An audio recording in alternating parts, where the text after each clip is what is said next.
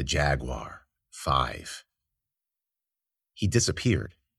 The strange man. The one with the CBCK tattoo across his collarbone? Wheeler followed him into that abandoned townhouse. She watched him melt into the living room wall. Fall, actually, his foot peeking out onto the hardwood. "Fuck's sake, what happened to you?" somebody on the other side said. "Fucking bitch sprayed me." He pulled his foot over the border. "You found her?" "Yeah, but..." And then the opening closed up, and it was just a wall again. Wheeler scoured the place, but it was just an abandoned townhouse. The rooms were bare, the windows cracked, mold in the ceiling. The basement door was locked, and no matter how many times she tried to ram it with her shoulder, it wouldn't open. Her foot was killing her anyway. Probably busted a few toes. She limped back across the street and picked up the strange man's bat, making sure to hold it by the leather strap, then limped all the way home. It was 1 a.m. by the time she got back. Exhausted, she collapsed into bed and fell right to sleep. The next morning, 2 of her toes, her pinky and the one next to it, had swollen to the size of sausages. She couldn't even put her full weight on that foot, let alone walk. It was her day off, but she didn't want to sit around by herself. If she did that, she'd start thinking about the letter, the hospital visit, and she wasn't ready to do that yet. What she needed was a distraction. So she popped a few ibuprofen and showered and went to work. Normally she liked to walk, but that wasn't going to happen with a busted-up foot. But there was a bus stop on the corner. She stopped at the front door on the way out, eyeballing the cricket bat she left leaning against the closet. What the hell, she thought, and took it with her. A thick envelope was sitting on her keyboard when she gimped into the precinct. She sighed as she sat down, happy to get off her feet, and put the cricket bat on her desk. Then she opened the envelope. Holy shit, Dell came through. She filtered through the contents. Hospital reports, dozens of them. Hospital reports that contained every and any mention of an animal attack within a 10-mile square radius of the old mill. She spread them out all over her desk and took a deep breath. It was going to be a long morning. "What are you doing here?" It was Pena, just getting to work. "Detecting? On your day off?" When she didn't answer, he leaned over his desk to see what she was reading. 1091s? Good eye, I didn't know you could read. "Is this about the mill?" Wheeler grunted, trying to focus. Pena pulled a different manila envelope out of his bag and tossed it to her. It skidded across the surface, took out a few pens, and landed in her lap. "Thanks, Pena. You gonna read it?" "Depends on what it is." "Reports." "I gathered that. Of animal attacks." "No shit, Pena, really? You seem to think it was important." "It is important, thank you." She cleared room for it, uncovering the cricket bat. "No problem," and then he pointed at the bat. "Is that?" And he hurried around to her side. "Where did you get that?" Do you know what that is?" "A cricket bat?" "A cricket... Can I?" "No, it's evidence." "Then why haven't you dropped it off at the lab?" "I'm going to." "When?" "Later." She tried to ignore him by opening the reports, but he hovered there, inspecting the thing. "You can pick it up by the strap," she said. "Yeah, I know." He pulled it off her desk, taking more papers and pens with it. "Thanks again," she said, leaning over to pick it all up. "This is a macuahuitl. It's pretty old, too." "Family heirloom?" He didn't dignify the remark with a response. "Where'd you get it?" "B&E." "When?" She looked up from her reading. "Are you going to let me get to work?" "Fine, fine." He rested the weapon against her desk. "Better get that down to evidence." She kept her eyes on the report. "Okay, fine, I'll leave you alone." Pena didn't just leave her alone. He left his desk altogether, mumbling something about a meeting. Wheeler read and took notes until lunch, then took a break to bring the bat down to evidence and grab some carry-out from the Chinese place around the corner. She plunked her lunch in the corner of her desk and sat down. The precinct computers were almost a decade old, and even though she left hers on when she went out, it had crashed by the time she got back. She turned it on again and let it go through its updates, and by the time the OS finally loaded and all the background functions stopped, she'd finished eating. She cleaned off her desk, gave it a cursory wipe down with the palm of her hand, and spread out Dell's reports. After reading a few of them, she opened up the Maps app and started in, plotting each canine attack with a red marker and each non-mammal attack. There were a disturbing amount of snake bites recorded, with a green marker. When she finished, the screen was covered in red and green with no discernible pattern or cluster, no radiating circles, nothing that resembled any kind of organization at all. "Shit," she said. She leaned back in her chair and stretched, the bones in her shoulders and elbows popping and cracking. "Gonna have to stop hunching over that desk." The interdepartmental phone rang, and she picked it up. "Wheeler." She listened to the voice on the other end. "None at all?" "No, he didn't have any gloves on." "I'm sure." "Because I was there?" "All right, thanks." She hung up. No prints. No prints on the Makua whatever. Maybe he shaved them down? The clock on the screen read 2:16. On a hunch, she filtered through Peña's police reports, looking for the one on the mill. She searched the entire stack twice, first flipping through, looking for a last name, then more carefully, organizing them by date. It wasn't there. The report on the mill hadn't been filed. She picked up the phone and punched in a few numbers. "Hey, Steph, Wheeler. I'm good. Listen, can you get a hold of a trooper for me? Last name is Kowalczyk. First name Stan, I think. He responded to a 187 2 days ago, and I don't have his report yet." "Yeah, I'll be here, thanks." She hung up and turned her attention back to the screen. How else could she think about this? She set up a filter to eliminate any of the attacks that happened the month before. Nearly all of them disappeared, all except for 2 clusters, one in the bottom and one in the industrial section. Good. She filtered out any that happened 2 days ago, and the clusters tightened. One centered around her neighborhood and the other over the mill. She applied one last filter, this one to allow only attacks that occurred over a month before. All of the markers in her neighborhood and over the mill warehouse disappeared. Bingo. Now she had a timeline. The phone rang, making her jump a little. She picked up the receiver. "Wheeler." "Oh, hey, Steph." She listened for a moment, then said, "How long?" Kowalczyk lived in a predictably working-class neighborhood across the bridge in Southeast. Almost a century before, it was a thriving area. Property values were solid, families built equity, schools were top-notch. That was before the triple punch of recession, globalization, and tech robbed people of their production jobs. In short, after the last time the economy collapsed, businesses turned once and for all to AI and automation, cutting thousands of jobs and outsourcing the rest. Most of the dwellings in the area, the row houses, single-family homes, brownstones, redstones, graystones, were barely maintained. Dilapidated fences lined overgrown lawns, roofs drooped over listing porches, concrete stoops cracked, iron-gated doors rusted.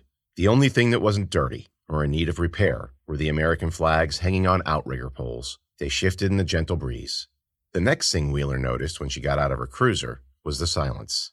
A few cars passed by. In the distance, she heard honking horns, the rattle of construction, a boom as a truck drove over a plate in the road. But everything in front of her, the sidewalks, the porches, the tiny squares of lawn, was empty. Families still lived there, public servants mainly, police, firefighters, social workers. At 3 o'clock in the middle of the summer, the streets should have been thrumming, children playing pickup games, mothers gathering together, sipping iced coffee. Where were they? She checked the address on her phone. 1308 South Avenue, Southeast. There it was. 2 doors down to her left, 2 levels, and an unfinished basement. Kowalczyk probably drank beer on the porch, listening to the game with his buddies. Budweiser in an igloo cooler, an old-fashioned transistor radio. The iron grate rattled when she knocked on the frame of the Kowalczyk's front door, echoing in the empty neighborhood. She waited a beat, looking down the street to her left and right. Still nothing. Nobody. She knocked again and tried the handle. Locked. She rang the doorbell a few times, not expecting anything, then went over to the windows to her right and put her forehead up to the glass, shading her eyes with her hands. She didn't see anything unusual. The outline of chairs and lamps, a hutch, stairs to the left. She caught movement in the reflection like something was sneaking up behind her, and she gasped and spun around, hand reaching for her gun. Crap. It was just the flag, flapping as a hot gust blew dead leaves and trash down the gutters. Calm down, Wheeler. You're spooking yourself. When she turned around, a woman was staring at her from the other side of the window. Jesus! The woman was pale and sweating, hugging a thin, rumpled robe to her slouching frame. Deep, dark pouches hung under her glassy eyes, and her hair was plastered to her forehead. But that wasn't what Wheeler focused on. What she focused on was the tumor, the size of a softball, pushing out of the woman's neck. "Ma'am, I'm sorry, I didn't think there was anybody home." The woman stared dead-eyed at her for a second, then turned and disappeared back into the house. "Wait!" Wheeler said, banging on the pane. "Hey!" She peered into the window again, cupping her hands around her eyes. The woman was walking up the stairs with slow, even strides, that blank expression still on her face. Wheeler banged again. "Ma'am? Hey, Mrs. Kowalczyk? I'm—" Damn. She tried the iron barred door one last time, but all it did was rattle. Those things were built to keep people out. What were her options? She could break the window, which was questionably legal. Shooting the lock only worked in movies. There was a door on the side of the house, so she limped around to it, barely registering the pain in her foot. It was locked, so to the back it was. The backyard was littered with children's toys. Footballs, baseballs, dolls, big wheels. She cussed as she tripped over a tricycle on the way to the screened-in deck and had to take a moment before she could walk again. Damn, that hurt. But the screen door was unlocked. So was the back door to the house. She gagged when she stepped inside. Something was rotting somewhere. Again with the rotting. The kitchen looked like it hadn't been remodeled since 1954. White fridge with rounded edges, gas range, 2 sinks, no dishwasher, no microwave. When she saw the puddle of yellow bile lying on the floor outside the cellar door, she pulled her gun out of her shoulder holster and tried to breathe through her mouth. She crept over and, making sure to step around it, was about to try the handle when she saw the nails someone had pounded through the door and into the jamb. They were crooked and cockeyed, overlapping each other as if the job had been completed in a hurry. Then she saw the dent in the middle of the door, like something had tried to punch its way out. She backed away. The floorboards overhead squeaked, followed by the sound of a door closing. A few seconds later, she heard the pipes groan and the shower start to run. She moved to the bottom of the stairs, aiming the gun up. "Ma'am?" she called. "Mrs. Kowalczyk? I'm Detective Wheeler, CPD. I work with your husband?" The window unit kicked on, and Wheeler thought she heard something behind her again. She whipped the gun around, but it was only one of the curtains blowing in the living room.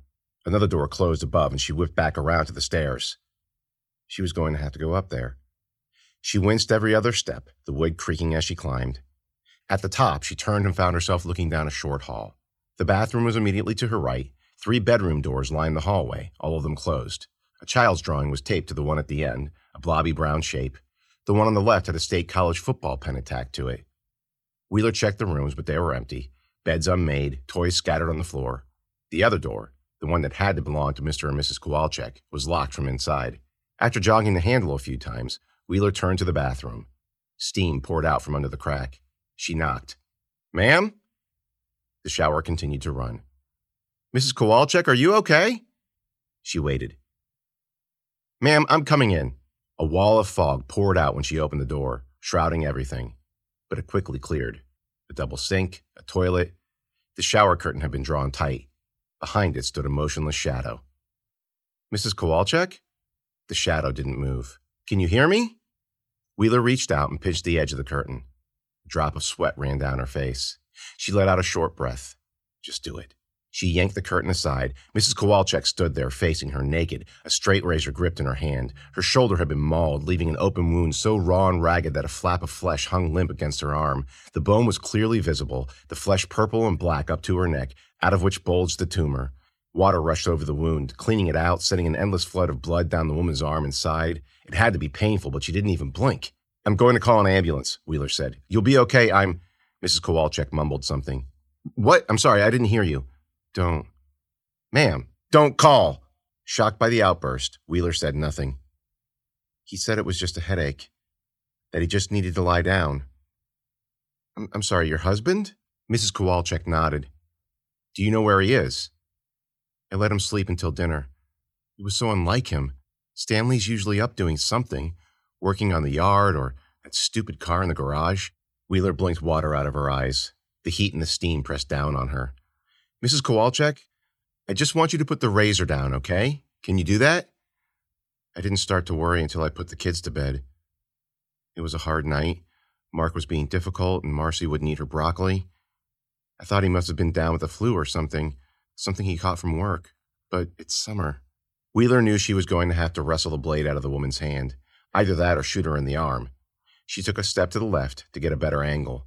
A faint smile crossed Mrs. Kowalczyk's lips. "I know what you're doing. It won't work. Let's get out of the shower, okay? We can go downstairs and talk." I should have known something was wrong. When I opened our bedroom door, I should have known. Stanley snores like an elephant, but he was totally silent this time. For a second, I thought he'd gone out to his workshop. His big screen's out there, and his recliner. He smokes cigars. He thinks I don't know, but I do. Then I flipped on the light and saw it. She let out a shuddery breath, her tears mingling with the water from the shower head. His face. A pit formed in Wheeler's stomach. Mrs. Kowalczyk, where are the children?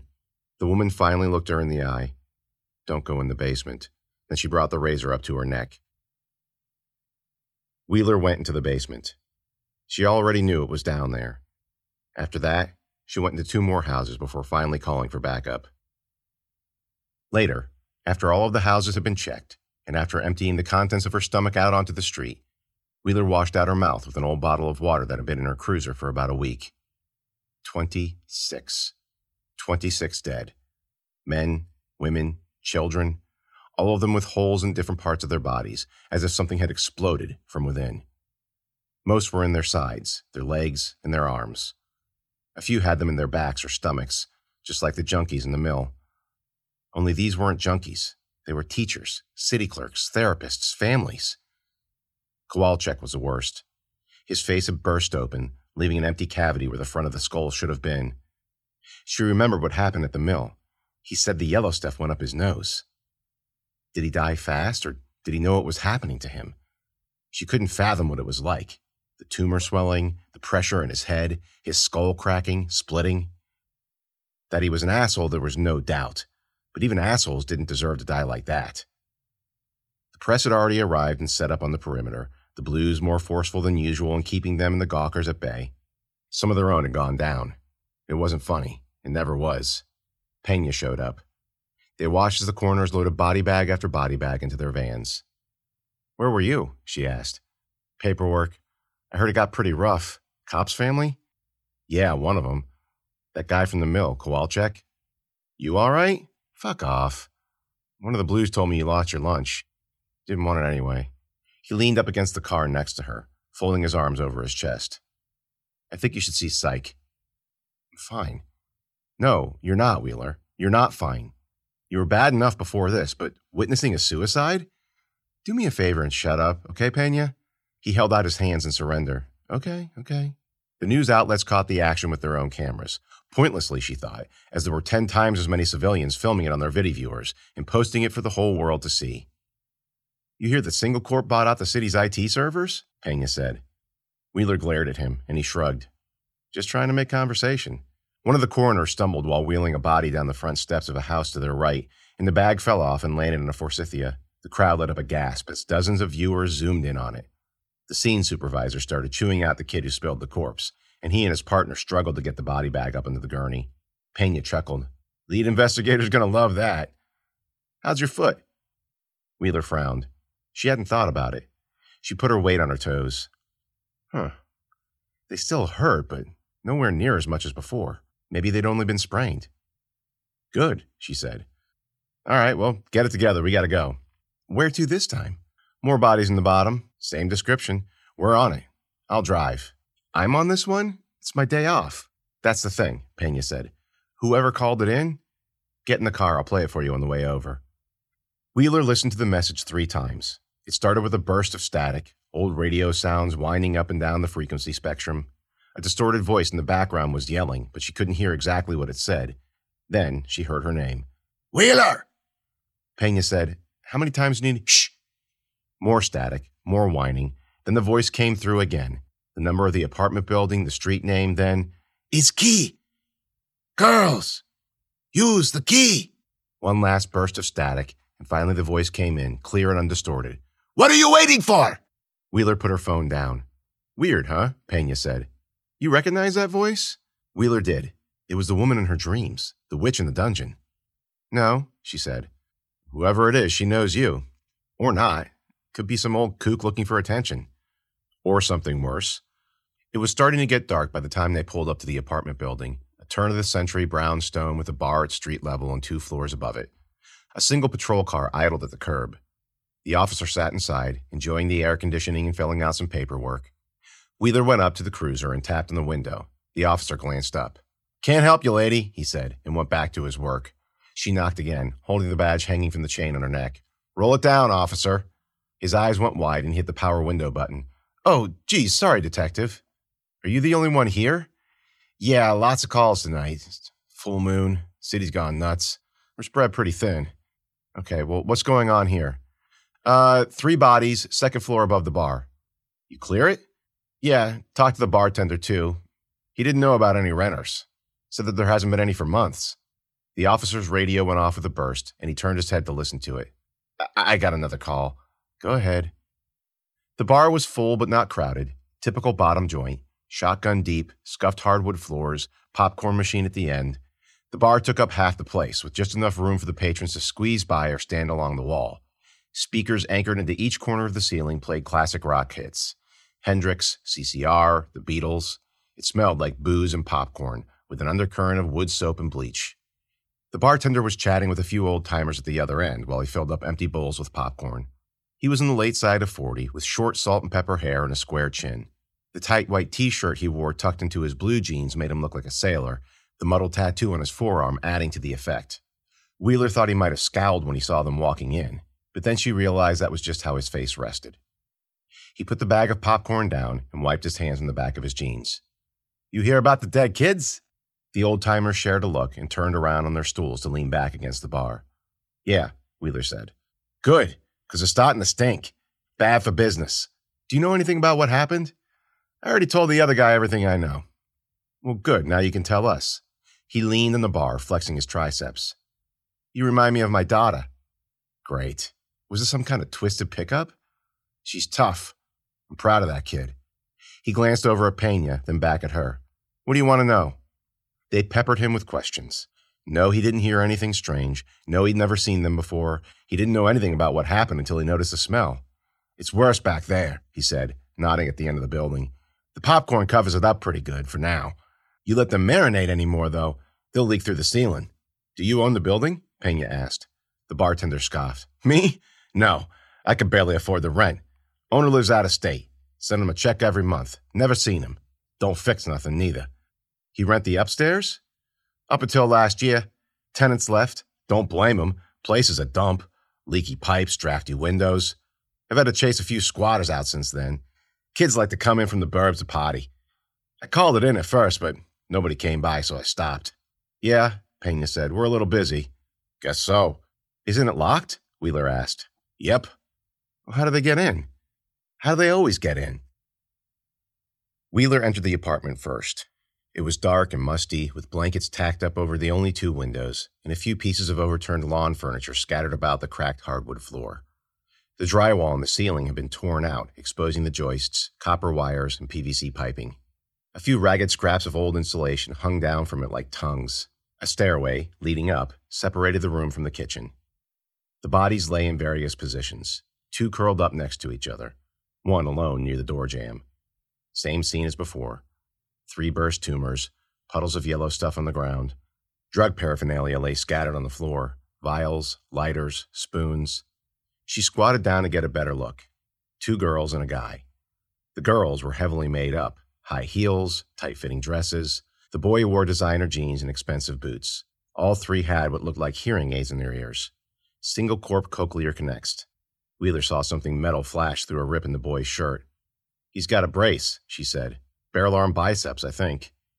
"Net implants, body mods," Pena said. "Rich kids." Wheeler took a flashlight from her jacket pocket and shined it on the boy's hand. There was a wet mass gripped in it, with coarse black hair sticking out of fleshy pulp. The hair stuck into his palm like needles. "Looks like he fought back. Tried to. Tore something off whatever did this." "Whoever did this, you mean?" Wheeler grunted. "The hair is thick, like knitting needles." She poked at the dead boy's palm.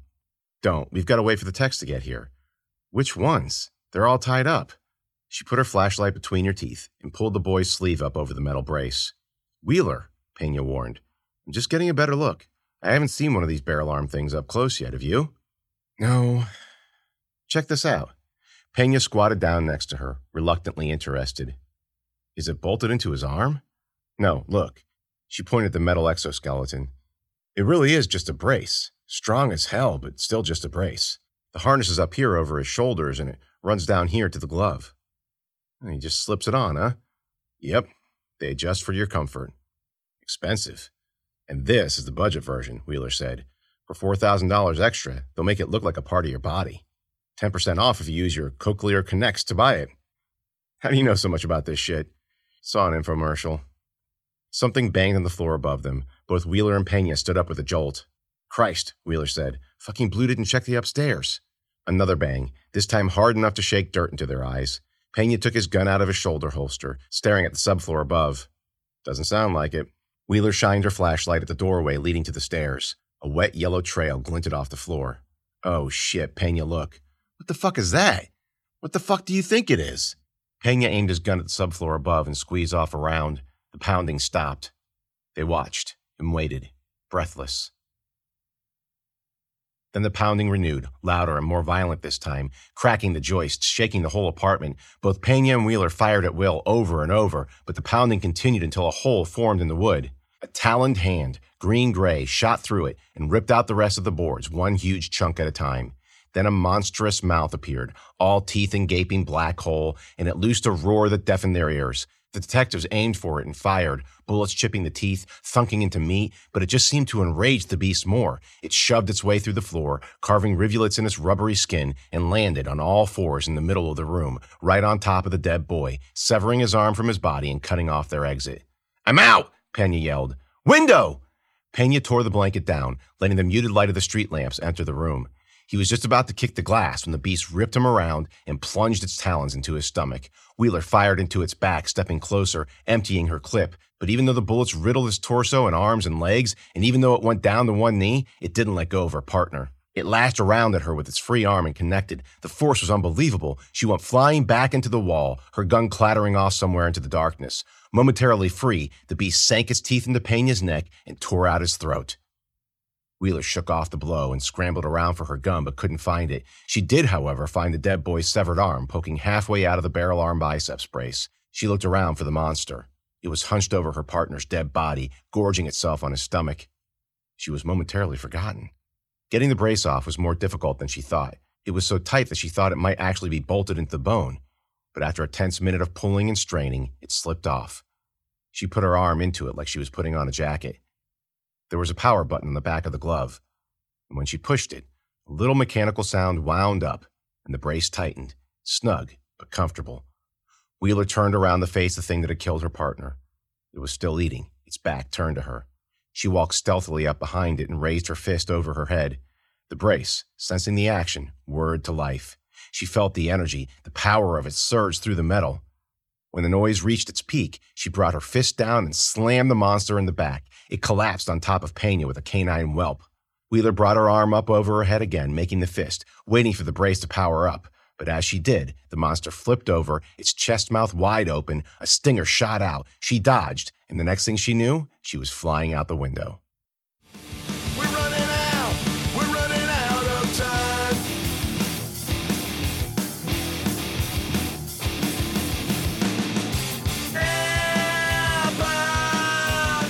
Thank you, everybody, for listening this week. Don't forget to check out lilithfilm.com, jamesnoel.net/BG, and you can support this show for as little as $1 on patreon.com.